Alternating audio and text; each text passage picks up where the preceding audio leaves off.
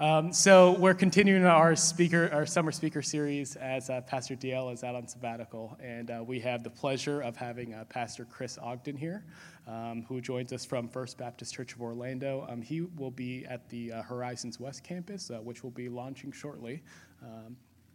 And so he has a passion for church planting. He's here with his wife Nikki. They are parents to 3 beautiful children: Addison, Olivia, and Jonah. And so God bless you for having 3 kids. I can barely handle 2 myself, but please give them a round of applause and welcome them to Harvest. I want to say thanks for having us here. I told a group of people earlier this morning. I said, I'm so excited to be coming to Horizon West area. The campus that we're going to have is called Horizon West Church, but I'm really even more excited about the Horizon West churches because God is doing something in this area, and you guys really are some of the forerunners of a community that's going to be exploding over the next 10 to 20 years, and the Lord graciously saw fit to bring you here when He did, and to plant yourself, and just seeing God's favor on this congregation. I had a chance to meet DL as we look toward launching campus here. I said, one of the first things I want to do is get into the churches and meet the pastors of these churches so we can collaborate together and see kingdom growth happen in Horizon West. And DL was one of those guys that just right off the bat, we met at Starbucks. Apparently, he has a lot of meetings at Starbucks, I came to find out. But just immediately made a connection and could tell that this was an authentic brother in Christ. And in fact, that meeting, he said, "Hey, by the way, would you like to preach at our church?" I said, "Yeah, I'd love to do that." And so just honored to stand here kind of in his place this weekend. And Eugene and the team, thanks for being so hospitable and working everything out for us. My wife is down here with me, Nikki, and she has recently gotten into gardening. Any gardeners or green thumbs in the room? Yeah, and they're excited about it. They're like, "Yeah!" Totally not a gardener. But she has gotten into that, and so we've got now a little urban garden going on. It's got, I think, cucumbers and cilantro, and there's one more. Spinach? I had no idea we were going spinach. Okay, so we have these things growing on like our pool deck or whatever, and our kids are into it. They check every day to see if the things have come up. It's like it takes time, but they do this. Well, earlier this year, I came across an interesting tree, plant or tree called the Chinese bamboo tree. And the Chinese bamboo tree is really interesting in the plant world for the reason that when you plant it, you don't see anything for the entire first year come to fruition. In fact, at the end of year 2, you still haven't seen anything. And even in year 3 and 4, you still don't see anything. And so you have planted this seed, but you don't see anything come to fruition for 4 entire years. And then in year 5 of the Chinese bamboo tree, in as little as 6 weeks, it can grow 80 feet tall. Which begs the question, what was happening in years 1, 2, 3, and 4 when you planted that seed and it looked like nothing was taking place? Every day, if you went out to check on your Chinese bamboo tree, you would see nothing for 4 entire years. And so you wonder, does that seed just sit there and just do nothing for 4 years until all of a sudden it explodes with growth? Well, no. What's happening is that seed has died and has opened up and has begun to build a root system under the ground beneath the surface so that when the growth comes, it's prepared and ready for it. I want to submit to you this morning that I think God's promises come to us most often as seeds. They're not things that we immediately get to harvest or cultivate or God doesn't say it on one day and we receive it the next day, but instead He allows for a period of waiting to take place. And it's during the waiting that God prepares us. He builds our root system and readies us for the work that He has for us to do. In just the short time we have this morning, I want to look at the life of David and some things that took place. And we're not going to cover, everything that happened and all the great stories of David's life, but we'll hit a few of them. If you know the story, you know that David was anointed as a young boy to be the king of Israel. Saul, the first king, had really turned away from the Lord. He had demonstrated a lack of faith, and God said very plainly about Saul, "I have rejected him." And so He sends the prophet Samuel to a little town of Bethlehem, to the home of a man named Jesse. And there, 7 strong, strapping, good-looking brothers are passed over until this young boy, David, who scholars tell us was probably as young as 10 to 15 years old, comes before Samuel, and the Lord says, this is the one. And so David is anointed to be king of Israel as a young boy. And then just a few years later, he was not yet even 16 years old. David finds himself on a battlefield, and he's going against a giant named Goliath with a sling and a stone. And you know the story, takes the giant down. And this was a great thing. This earned David a lot of fame throughout the nation of Israel. In fact, it's one of the ways that God was beginning to fulfill his purposes for David. But there was one kind of negative side effect to it, and that's that the king began to be threatened by this boy David. In fact, in Israel, they would sing a song. They would say, Saul has slain his thousands, and David his tens of thousands. Now, if you're the most powerful man in the nation, and people are saying essentially that a young boy is greater than you are, that might get to you, right? And it got to Saul. And so what we're going to see is a long period of waiting between the promise that David received as a young boy and the fulfillment that he would see later in life. And I just want to give you 3 principles for as we wait on the fulfillment of God's promises. The first is this: don't go alone. There's an African proverb that says, if you want to go fast, go alone. If you want to go far, go together. A few years back, I ran the Savage race. Anybody run a Savage or a Tough Mudder or Rugged Maniac, any of that? Yeah, you don't have to be sheepish. You can put it right up there. Yeah. Well, if you know the drill, you kind of like train for a while. You got to get kind of the cardio down. You got to get the upper body strength because you're doing kind of like monkey bar type things, and you're climbing walls, and you're jumping over fire, and you're crawling under barbed wire. It's really crazy. Some of you are like, I don't have any idea. Garden is way easier than that. I'll just do the gardening. But I did this, and I have a brother-in-law, Brian. He was a college baseball player. I'm like, Brian, let's do the Savage race together. 6.9 miles, 25 obstacles. Let's just beast mode it, and let's do it. And he's like, all right. So Brian's a great athlete, pretty fit. The problem is Brian didn't think he needed to train for the Savage race. I, on the other hand, knew that this scrawny white boy needed to train. And so I began running every day, running and doing my push-ups and doing all this stuff. And so we start running, and like 3.5 miles in, I'm feeling good. All of a sudden, I start to realize that Brian is starting to drift, right? He's starting to get a little further back. So I'm like, come on, Brian, come on, man, But by mile 4, mile 5, he's really holding me back. Like I am not able to run full speed because of Brian. And so, it's like, okay, we get to the end, and it was really unsatisfying because I wanted to kind of test my own limits, and I felt like I didn't. I was like, I didn't plan on walking some of this course. So I had the idea. We finished the race, and I think Brian was throwing up afterward, and he was just not doing well. And I'm like, you know what? I'm going to run the race again, but this time, I'm doing it by myself. I'm going to enter a competitive heat. I'm going to get to the front of the line, and I'm just going to go all out and see how far I can go. So I did, and guess what? I went faster by myself than I did with Brian. But the problem was there are certain obstacles where you can use the strength of the people that you're running with to help you out, to get over a wall or to climb something. And I had been exerting all of my strength on the obstacles alone. And so even though my fitness was in check and I had the lung support, I found myself getting to one of the last obstacles that required strength, and I had no one to help me and nothing left in the tank, and I did not finish the obstacle. And because I had run in a competitive heat, I actually had to surrender my finisher bracelet, which is the most emasculating thing you could possibly ever do. Like, I paid for the privilege. I'm like, yes, I paid to run this race. Here you go. And I wasn't able to finish. If you want to go fast, you go alone. But if you want to go far, you go together.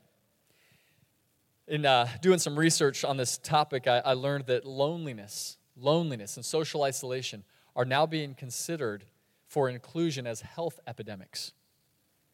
People that study the body and physiology are actually starting to go, you know what? We've noticed that people that do life alone, people that are isolated, people that go alone, they actually aren't living as longer. In fact, one study showed that isolation and loneliness can have a similar health effect as smoking 15 cigarettes a day. And most of us would go, man, I wouldn't smoke 15 cigarettes a day. And yet we find ourselves gravitating toward a life of isolation. We start to draw back into ourselves. And maybe there's a temptation, or maybe you've had a season in life where you go, I'm just going to, I don't have to go to church every weekend. I don't really need to really be as involved in my house church. I can just kind of draw back a little bit. And we start to go alone. When my wife and I were first in Orlando, we were able to go on dates because we didn't have kids, which was kind of nice. And I think that somebody had paid for us to get into Fun Spot because, again, the only way we go on dates is if somebody pays for it. And now also provides babysitting. But this was before kids, so we go to Fun Spot, and we're doing, the stuff, and we find ourselves on it's called a Ferris wheel, right? The one that goes up and down. And so we're kind of low enough that I can still see the landscape at Fun Spot, and the bumper cars are right next to the Ferris wheel. And I see this 9-year-old boy who's at the bumper cars, and he's just going to town. I mean, with a vengeance, just smashing into every car in that entire little arena, and he's just loving it. And I just start laughing out loud because I realize he's the only person in any of the bumper cars. All of the rest of them are completely empty. And just like that, I had the thought, life is better with people in it. Because there's certain things, right, that just don't make sense to do them alone, like bumper cars, or like going to a movie, or like playing dodgeball, right? There's just some things you need other people in your life for. And guess what? God set it up that way. He set up a system whereby we would need other people. I'm not a big horror movie guy. They just kind of creep us out. In fact, we typically, if somebody talks us into watching one, we end up turning it off. We're like, we just don't do this. But I've seen enough of them to know that there's a basic premise to a lot of these horror movies. And in most cases, there's a group of young people, like college or young adult age, or maybe high school, and they're in some really bizarre house in the woods. You don't even know why they're there. And there's a random serial killer that's roaming the woods.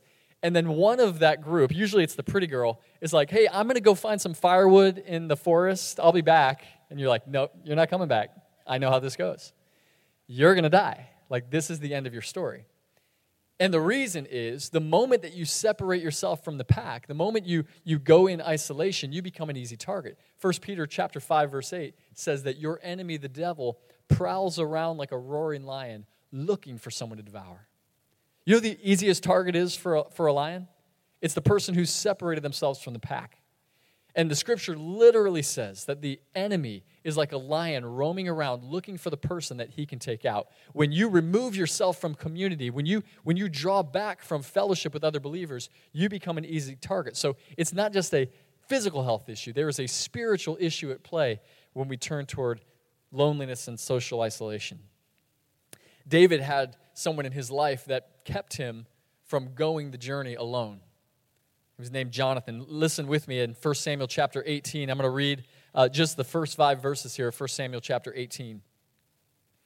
As soon as he had finished speaking to Saul, the soul of Jonathan was knit to the soul of David, and Jonathan loved him as his own soul. And Saul took him that day and would not let him return to his father's house. Then Jonathan made a covenant with David because he loved him as his own soul. And Jonathan stripped himself of the robe that was on him, and he gave it to David, and his armor, and even his sword, and his bow, and his belt. And David went out and was successful wherever Saul sent him, so that Saul set him over the men of war, and this was good in the sight of all the people, and also in the sight of Saul's servants. I think that David knew that if he was going to go far, he needed a friend, and he found a guy named Jonathan. In fact, 3 times in Scripture it says that Jonathan loved David as his own soul. And this is an incredibly unlikely friendship, and here's why. Jonathan is the son of the current king, Saul. David has been anointed to be the next king. Now, in those days, that's not how it worked. In those days, whoever was king handed over the throne to their son, who became king, until he handed over to his son, who became king, and that's how it went. And if at any point there was a change in that system and somebody from another family became king, their first job was to kill everyone in the other king's line so that there was no threat to the throne.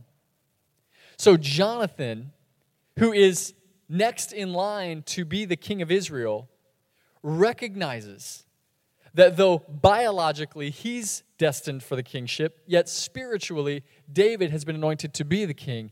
And Jonathan, in an incredible act of faith and friendship, lays down his robe, his belt, his sword, and his armor at the feet of David. Wow. his armor, the thing that would defend him potentially from this probable enemy. He says, no, this isn't an enemy. This is a friend. In fact, this was a friendship that ran so deep that years later, when David was the king of Israel, he walks out one day and he says, he's just thinking about Jonathan and how much he loved Jonathan and what a great friend he was. And he says to his servants, hey, is anyone left of the house of Jonathan? They say, actually, there is a young man named Mephibosheth, and he lives in your kingdom, but he can't walk. He's a cripple. David says, send for him. And so David's men show up at Mephibosheth's house. Now, if I'm Mephibosheth, that's not a good day, right? Like, I'm the grandson of King Saul, and the new king is sending for me. I think this is the end of the road, right? But it's not the end of the road. Instead, Mephibosheth is literally carried by David's men to the table of David and spends the rest of his life living in the palace of the king because of his father Jonathan and the connection that he had with David. See, that's friendship. That's the kind of community and relationship that we need. In my life, I've had several Jonathans. I'll share a few of them with you. I have a friend, Jeremy, who my senior year of high school, when I was losing my mom to breast cancer, Jeremy walked with me on that journey. And the day that she died, he was the first friend to show up. Stayed with me for about 48 hours straight. I mean, we went to Taco Bell, and we just tried to get my mind off it, and he just was there for me. And about 4 years later, when we were in college, we came home to be with his mom, who was also now dying of cancer. And I was actually in the room with Jeremy as his mom passed away. Just last month, Jeremy's father-in-law died of a heart condition. And so immediately I looked for plane tickets and flew to Indiana to be with him. See, that's what David and Jonathan friendships look like. They show up. They're there for each other in the times when they're most needed. Another friend, Austin, when I was in school, I met a kid named Austin, and we initially didn't really like each other, but we became incredibly close friends. Austin was one of these guys who, at like 19 years old, had kind of this spiritual maturity of a 40-year-old, and he was actually kind of a nerd, but he was also like deeply in love with Jesus. And make sure he doesn't hear this message. There's one night I was trying to pray. I'm in my dorm room, and I literally, and I'll just confess, maybe you've been there, it just literally felt like my prayers were hitting the ceiling. Like, that's it. Like, God's not hearing this. God's not, I know it's not true, but that's what it felt like. So I text Austin. I said, Austin, I'm struggling tonight, and I'm trying to pray, and I feel like I can't even pray. I said, Austin, would you pray for me? And while you're doing that, when we hang up or we get off the phone, I'm just going to get on my knees, and I'm going to open my hands up, and I'm just going to say a very simple prayer. I'm going to say, Lord, whatever Austin's praying for me, I receive in Jesus' name. And so I got in that posture. I got on my knees. I put my hands up. And just this wave of just grace and the presence of God began washing over me. Now, I couldn't have experienced that on my own. I needed a friend. I think God has set up a system whereby we hit our limitations, and there's this thing in our minds that goes, well, if we're followers of Jesus, if we have the Holy Spirit in us, we shouldn't have limitations. So we'll just press through. We'll just pound through. I can do this. I can do all things through Christ who strengthens me. And yet there's a truth that runs through Scripture that says, yes, with my Spirit and in community. See, even Paul, who said, I can do all things through Christ who strengthens me, he said at times, man, I need Timothy. I need Mark. I need you to send people. I've got Luke with me, but everybody else is left. See, even Paul, so deeply in love with Jesus, so filled with the Spirit, recognized that as an apostle of Jesus, he needed people in his life. And some of you need to find a Jonathan. Others of you need to be a Jonathan to someone. You've got people in your life that you've kind of kept them on the periphery, and you've just kind of been okay with them being an acquaintance. And I would just challenge you, don't go alone. Don't try to do life by yourself. Find people that can come alongside and help you in the journey, and that you also can help along the way. Second principle is this: don't take things into your own hands. Now, we're going to fast forward a little bit to the life of David, and in this passage we're going to read, he's hiding in a cave, and this Saul, who is the king, has kind of lost it, and he's actually hunting David down like an animal, and David is hiding with some men who have come to David to defend him, and they're hiding in a cave, and all of a sudden they realize that where they're at in the cave, and it's dark and it's hard to see, but they can look down the valley, and Saul and his men are camped down there. And David gets an idea. Listen to what the passage says. 1 Samuel 26, verses 6 through 12. I think it'll also be on the screens here. 1 Samuel 26, verses 6 through 12. So David said to Ahimelech the Hittite and to Joab's brother Abishai, the son of Zeruiah, "Who will go down with me to the camp of Saul?" And Abishai said, "I will go down with you." So David and Abishai went to the army by night, and there lay Saul sleeping within the camp with his spear stuck in the ground at his head, and Abner and the army lay around him. Then Abishai said to David, "God has given your enemy into your hand this day. Now please let me pin him to the earth with one stroke of the spear, and I will not strike him twice." But David said to Abishai, "Do not destroy him, for who can put out his hand against the Lord's anointed and be guiltless?" And David said, "As the Lord lives, the Lord will strike him, or his day will come to die, or he will go down into battle and perish. The Lord forbid that I should put out my hand against the Lord's anointed. But take now the spear that is at his head and the jar of water, and let us go." So David took the spear and the jar of water from Saul's head, and they went away. No man saw it or knew it, nor did any awake, for they were all asleep, because a deep sleep from the Lord had fallen upon him. Now, if you were in David's camp on that day, or if you were with David as he went down to the place of Saul, you would think that this was the golden opportunity. I mean, the only thing that stood between David and the throne of Israel was Saul dying. And now, seemingly providentially, Saul is literally laying asleep with a spear next to him, and Abishai's like, "Dude, this is the opportunity. This is your chance."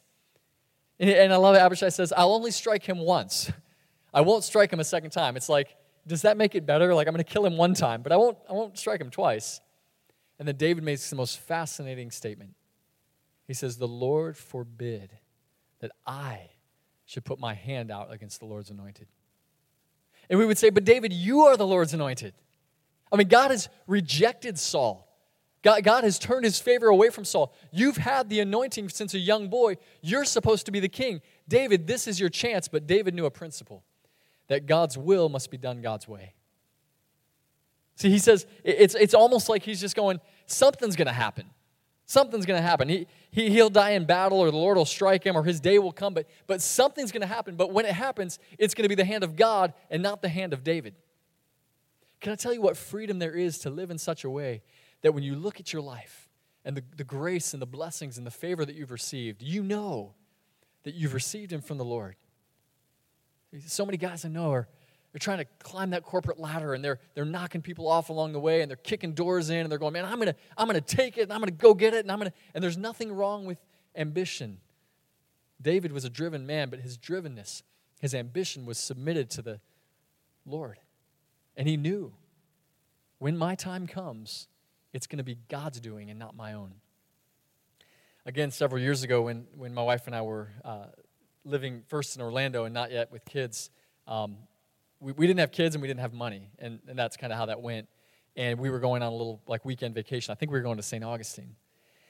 And so we fill up the car with gas, kind of the whole routine. You're getting out of town, and then we swing through the ATM. And I didn't know exactly how much I had, but I knew I had probably somewhere between $100 and $200 in my bank account.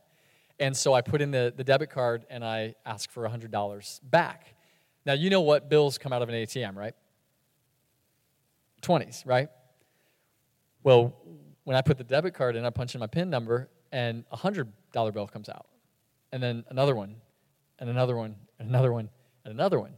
And so instead of 520s, I get 500. So instead of $100, I have $500, and I'm like, man, we can totally upgrade from a La Quinta to a Hilton. Like, this is our lucky day. We're gonna be eating at Olive Garden. Like, we're gonna be living it up.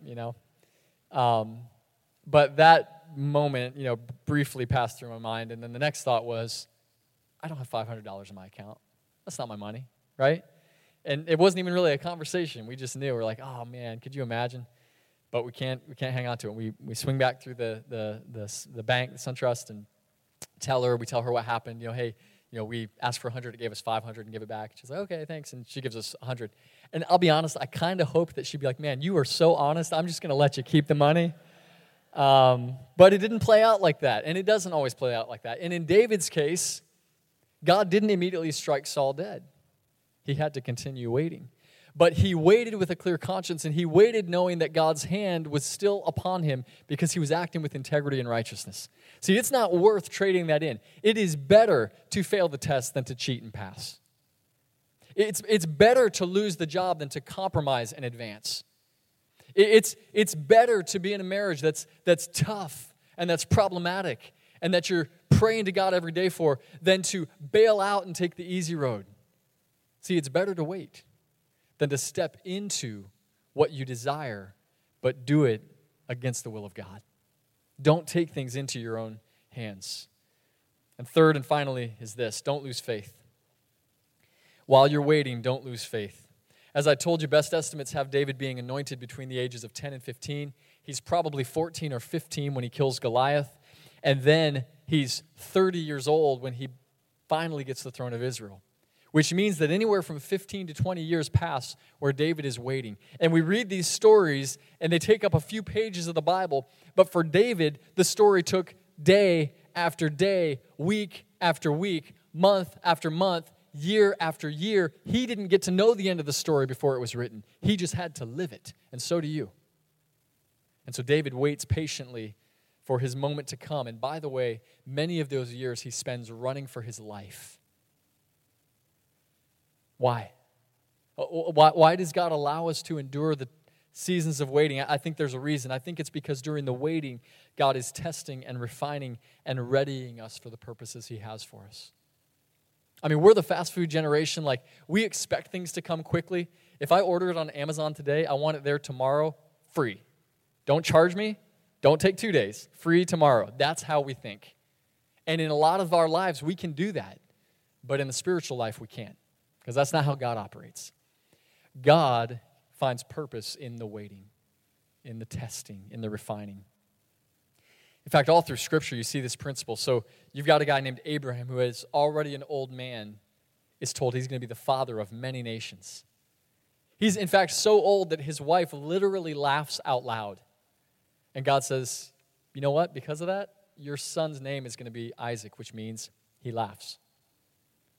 God says, I'm going to do something that literally you're going to laugh at. You're going to think there's no way. And I'm not even going to do it in 9 months. You're already too old, Abraham. And by the way, your wife is too old and has always been barren. I mean, the odds are completely stacked against these guys. And then God waits. And he waits. And he waits. And Abraham turns 80 while he's waiting. And Abraham turns 90 while he's waiting. And Abraham turns 100 while he's waiting. And then one day, a little baby cries. You say, man, why does God do that? Why so long? And then you look at a guy named Joseph, who as a young man, he's living in a home where his father loves him, but it's created a situation where his siblings hate him. And to make matters worse, his dad has gotten him like an Armani suit that he didn't get for any of the other brothers. And Joseph's just flaunting it. And then one day, Joseph has a dream, and I learned this in marriage. Sometimes it's just better not to say everything you're thinking or everything that's on your mind, right? And so Joseph has this dream. He's like, I'm going to tell my family about it. But the problem is that the dream is that the stars and the moon and the sun are bowing down to him. And he's like, I think I know what this means. I think it means all of you guys are one day going to bow down to me. Well, now even his dad is like, dude, shrink the head, get it together. I've really created a monster here, right? But his brothers take it way worse. They're like, not a chance this is ever going to happen. And they start to hate Joseph. And so if you know the story, they end up selling him into slavery. From there, he's falsely accused and ends up in prison. From there, he helps a guy get out of prison and says, just remember me before Pharaoh. And the guy just forgets. The scripture says he just forgot. Can you imagine? He just literally forgot. And Joseph is languishing in a prison. And then one day, in answer to a dream that Pharaoh has, he's made the second most powerful man in the world. The Israelites, same thing. God says to Moses, he says, hey, you're going to be the deliverer. You're going to bring the people of Israel out of Egypt, and they're going to make their way into a promised land, a land flowing with milk and honey. And so Moses is thinking, okay, like if you say it, let's go. But he goes before Pharaoh, and Pharaoh says no, and a plague has to come. And then he goes again, and Pharaoh says no again, another plague has to come. And 10 times back and forth this happens because God is waiting.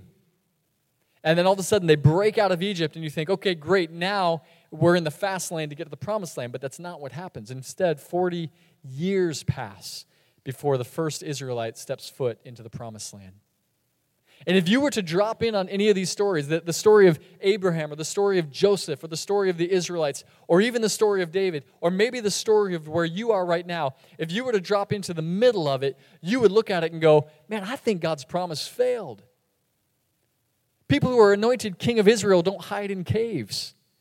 People who have been told they're going to be the father of many nations don't turn 100 and not have a kid. And yet God is faithful. He's patient. He's continuing his plans and his purpose if we will not give up faith, not lose faith. David continued as he ran for his life and waited for the throne. He continued to write Psalms. And if you've ever read any of the Psalms, you know that David is a pretty frank guy. I mean, he's just like puts it all out there with God. He asks questions like why and how long. But David also never lost faith. In fact, even as he's running for his life, he's continuing to write psalms of worship. One of those is in Psalm 57, verses 1 through 3. And this particular psalm is actually written from inside of a cave. I don't know if David lit a match or what, something that he could write on, but he's literally hiding in one of these caves.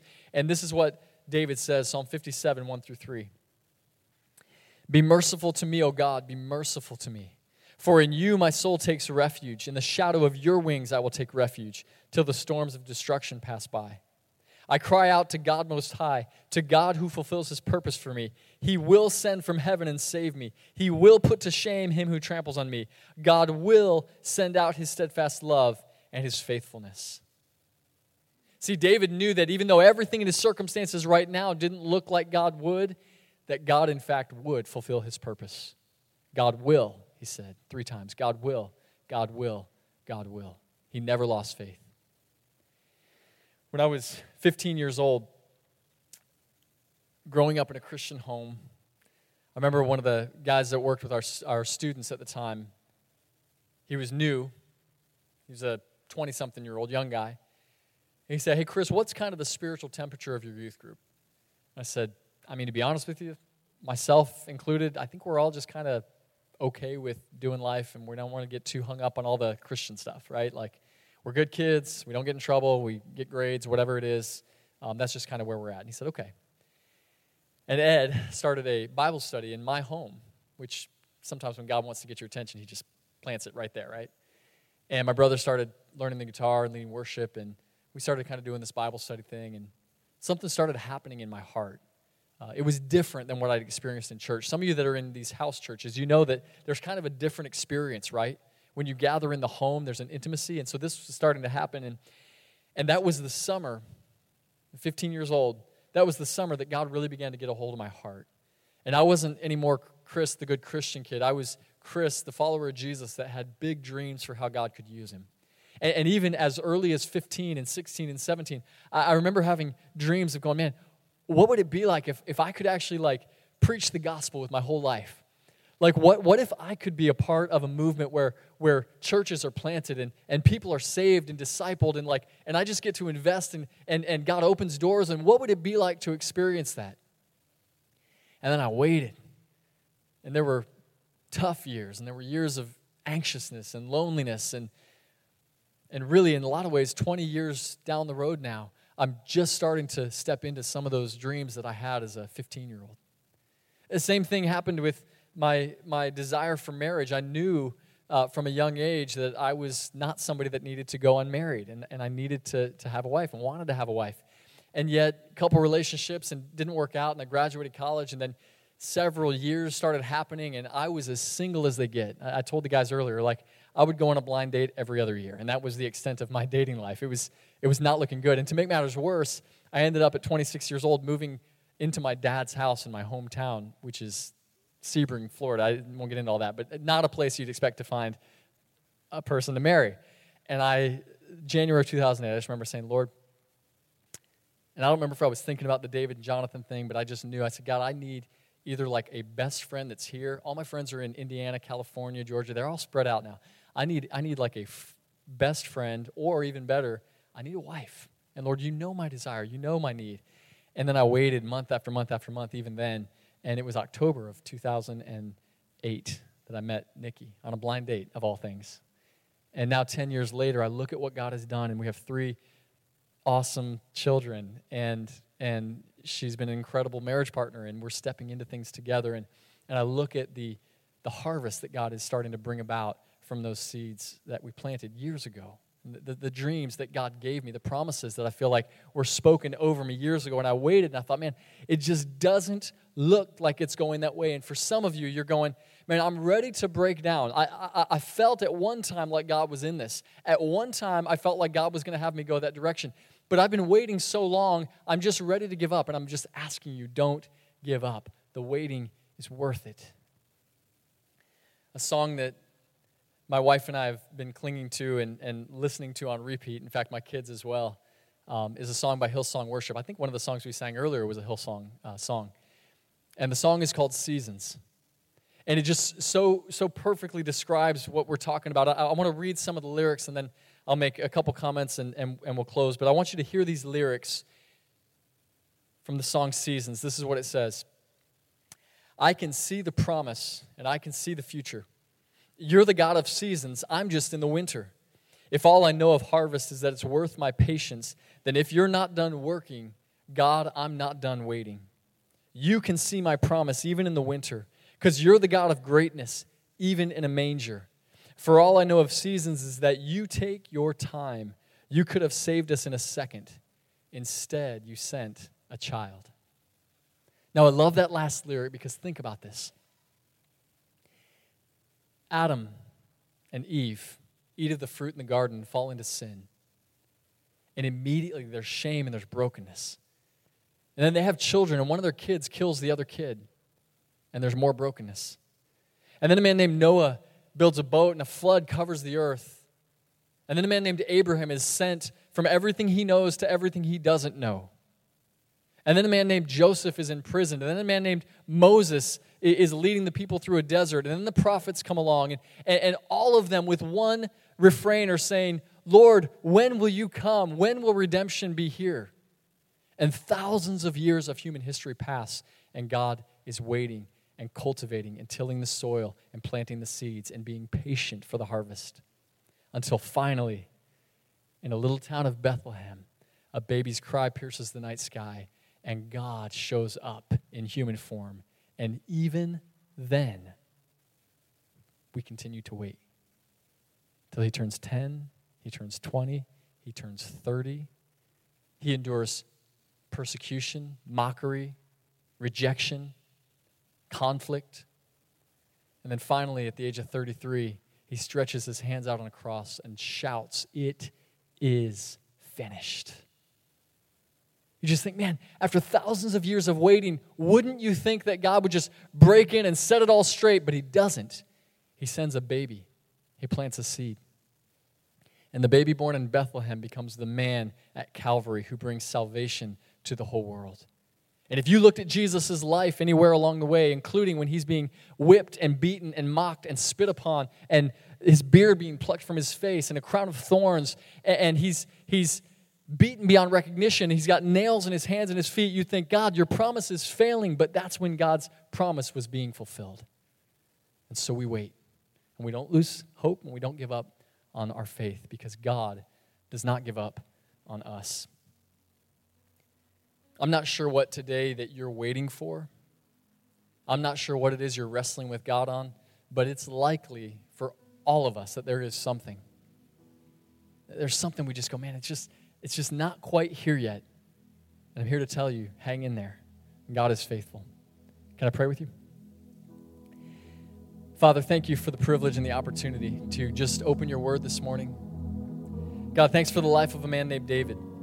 He wasn't a superhero. He didn't have supernatural powers, but he did have faith. And he did have the courage to walk out his faith in a really difficult season. And God, I remember seasons in my life that were so hard and so taxing and so filled with doubt and anxiousness. And God, there's got to be in a room this size some who are in that season right now. And yet, God, they're here. Because even if their faith is that of a mustard seed, they've got enough faith to show up and say, God, I'm going to come one more day. I'm going to come and worship. I'm going to come and gather with other believers. I'm going to come because I'm hanging by a thread, but God, you are holding on to me. God, I pray that you would renew their faith today. God, would you restore within them the joy of their salvation and the hope of promise fulfilled? For it's in Jesus' name that we pray. Amen.